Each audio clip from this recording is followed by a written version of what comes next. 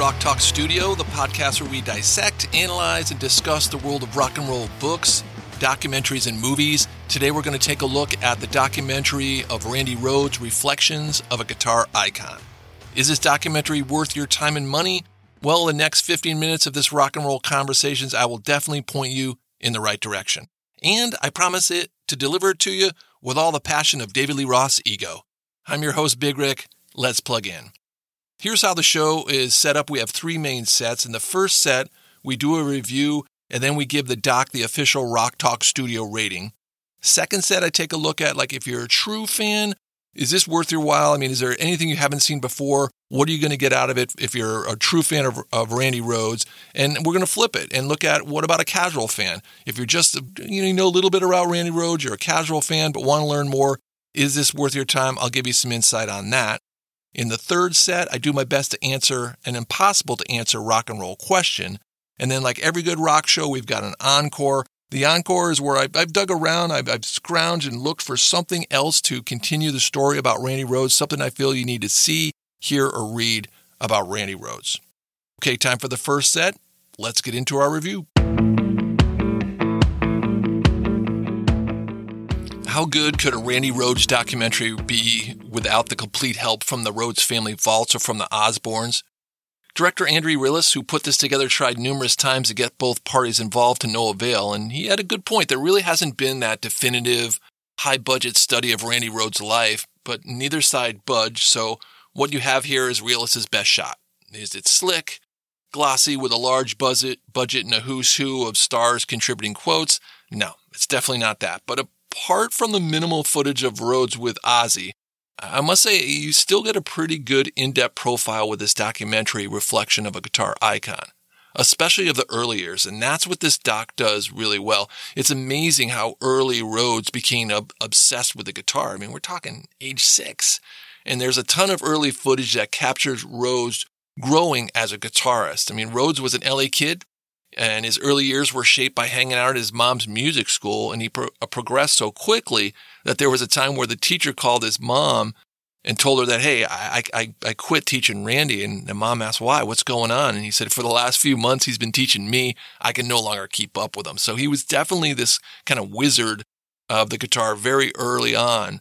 I love the classic first rock and roll concert share, and this one's a great one.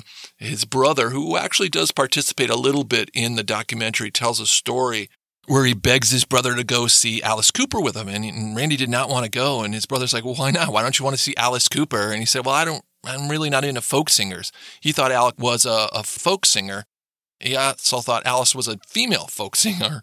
So it's a pretty interesting first concert share, but that first concert did what a lot of first concerts did to a lot of people. It lit the fuse, and it became this thing where he wanted to be a rock star. Most of the documentary is made up of his climb to stardom before he joined Ozzy in 79. I mean, there's some really great footage of those late 70s scenes, and he formed Quiet Riot and was starting to come up, and Randy's status was becoming this kind of must-see up-and-coming guitar god. Him and that other guy who was wrecking the Sunset Strip at the time, Eddie Van Halen. So Rhoads was becoming a must-see show.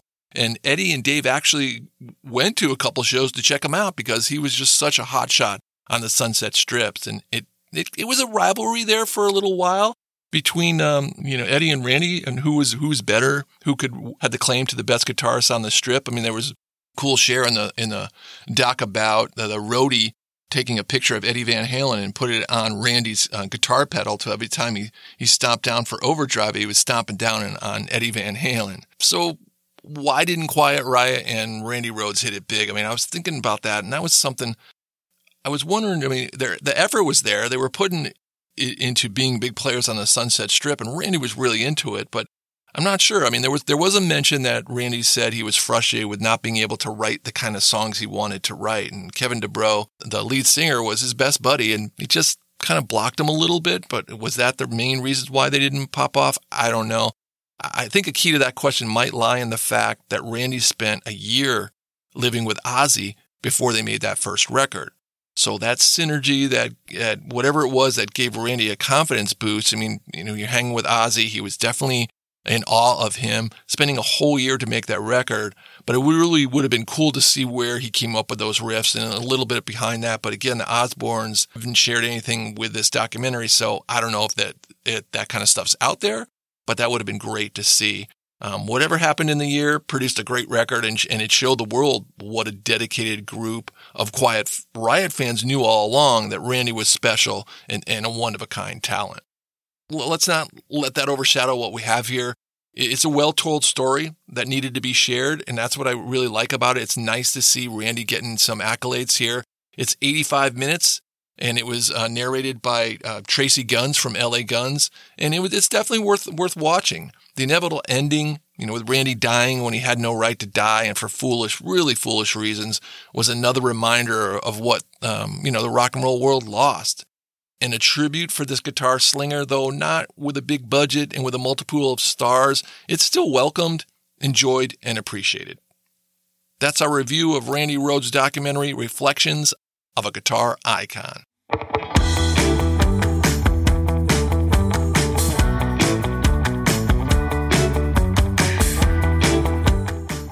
Have a question, a different opinion? Hey, who doesn't? We're talking rock and roll here. Shout out to me, Big Rick, at rocktalkstudio@gmail.com, or you can visit the website to see the past and the upcoming shows at rocktalkstudio.buzzsprout.com. That's rocktalkstudio.buzzsprout.com. Now it's time to rate this documentary. Let's put the official stamp on it, and let's see where it falls. The rating system is set up like this. A 1 is front row, doesn't get much better, great view, highly recommended doc. 2, loge seats, not a bad view, still recommended. And 3, you're in the nosebleeds, baby. Randy Rhoads, Reflections of a Guitar Icon is a 2. You're in the loge seats. I definitely recommend it.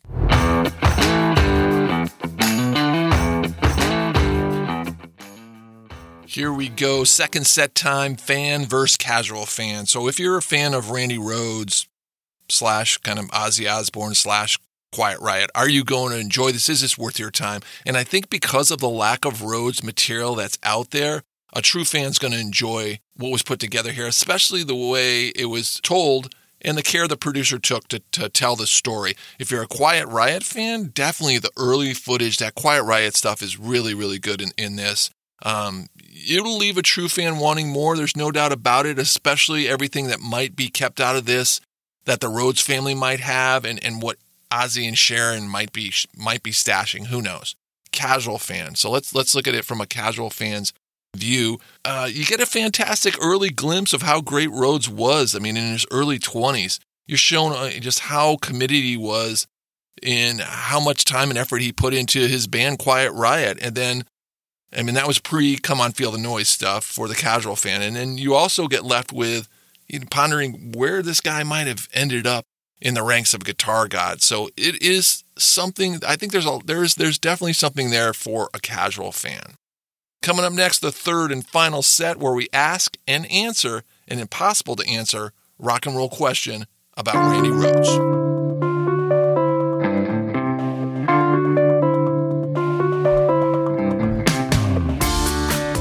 Okay, before we jump into the impossible question, I just want to fill you in on what's coming up in the next couple of shows, what I've been reading and checking out. The next show is the Cheap Trick book, This Band Has No Past, followed by the Creedence documentary, Live at Royal Albert Hall. And then I just finished up the Matt Sorum book, That Wild Tale, and that book is crazy rock and roll debauchery. So Matt Sorum after that, after the Creedence show, and then there's the Bono book, there's Let There Be Drums documentary, there's Brian Johnson book, so a lot of great stuff coming up. You can find out all the information about our shows at rocktalkstudio.buzzsprout.com. That's rocktalkstudio.buzzsprout.com. It is time for our impossible to answer rock and roll question. So the impossible question, first of all, no, the impossible question has no definitive answer. It's impossible to answer. The reason why I come up with them is it's just a different way to look at the artist, a different scenario, a twist, kind of a what-if scenario, and we get to throw around kind of a weird rock and roll possibility. And we have one today, definitely. If you're paying attention, you kind of know where we were going with this when it was coming up. It's Randy versus Eddie with a twist. So let's switch it up. Let's put Randy Rhoads in the Van Halen band, and we'll throw Eddie over there with Ozzy. and see what happens. I mean, Randy Rhoads with Van Halen is a very interesting thought. I mean, where would they be, Dave, Mike, Alex, and Randy? I mean, Randy came up with great licks. He wrote great songs. I think they could have been really good. Could they have been the Van Halen? Of course not. But that's not the question. But how would Randy Rhoads be in Van Halen? I think he would have had a great rock and roll band. I think it would be interesting going forward, because going forward, Eddie kind of took on the keyboard sound. It changed, it morphed. So where would it go as far as sound-wise going forward? Fortunately, with Randy passing, we'll never know. So that sucks. But the other side of the coin, Eddie and Ozzy, I mean, how could Eddie deal with Ozzy? Well, he dealt with Rhoads, so who knows? I mean, that would be an interesting sound. But Van Rhoads is our impossible question, answered the best we could. And that's why it's the impossible question. It's fun to ponder, impossible to answer.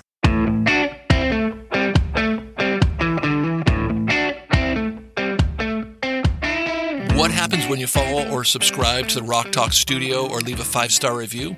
Well, the reason why I do this is because I love rock and roll. I love talking about rock and roll.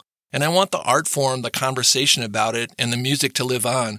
You know, as the makers of the music start to head into the final chapters of their lives, I think it's important to honor them and to keep celebrating the music that has made those classic rock and roll years so special.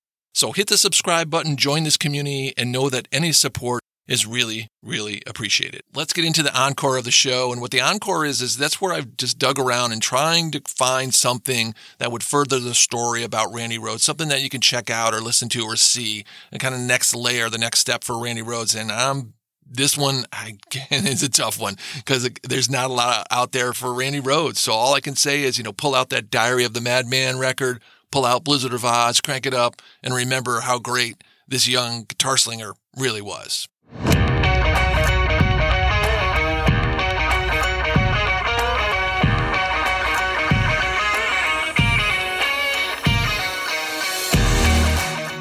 Thanks for tuning in. Love talking rock and roll and appreciate anyone who takes a few minutes out of their day to enjoy the ride with me. Remember, you can find other and future episodes at rocktalkstudio.buzzsprout.com. All right, tear it down, pack it up, and head on down the road. We'll see you next time in the Rock Talk Studio.